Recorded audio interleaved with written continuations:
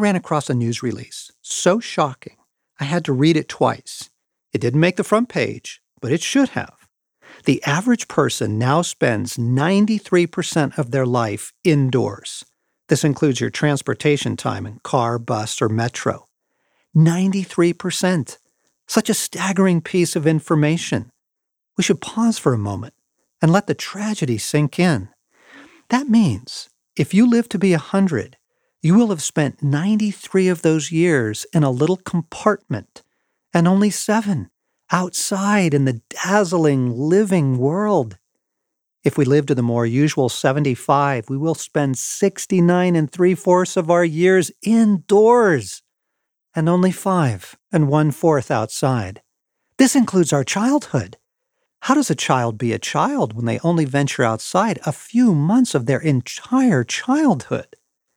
This is a catastrophe, the final nail in the coffin for the human soul. You live nearly all your life in a fake world. Artificial lighting instead of the warmth of sunlight or the cool of moonlight or the darkness of night itself. Artificial climate rather than the wild beauty of real weather. Your world is always 68 degrees. All the surfaces you touch are things like plastic, nylon, and faux leather instead of meadow, wood, and stream. Fake fireplaces, wax fruit. The atmosphere you inhabit is now asphyxiating with artificial smells, mostly chemicals and air fresheners, instead of cut grass, wood smoke, and salt air. Is anyone weeping yet?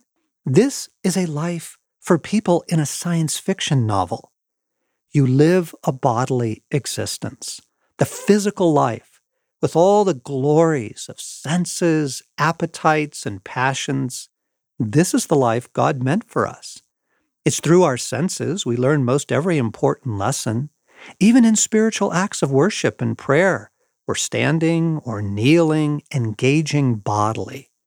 God put your soul in this amazing body and then put you in a world perfectly designed for that experience, which is why the rescue of the soul takes place through our engagement with the real world. Thus the quote, variously attributed to Churchill, Will Rogers, and Reagan, that the best thing for the inside of a man is the outside of a horse. Because when we encounter an actual horse, not online, not through Instagram, not the little horse emoji on your phone, but a living, breathing, 1,000-pound animal, we are thrust into a dynamic encounter with the real. It calls things out of us, not only fears and anger and impatience to be overcome, but intuition and presence and a sort of firm kindness that no video game can ever replicate. There's no switch you can flip. You must engage. Reality shapes us.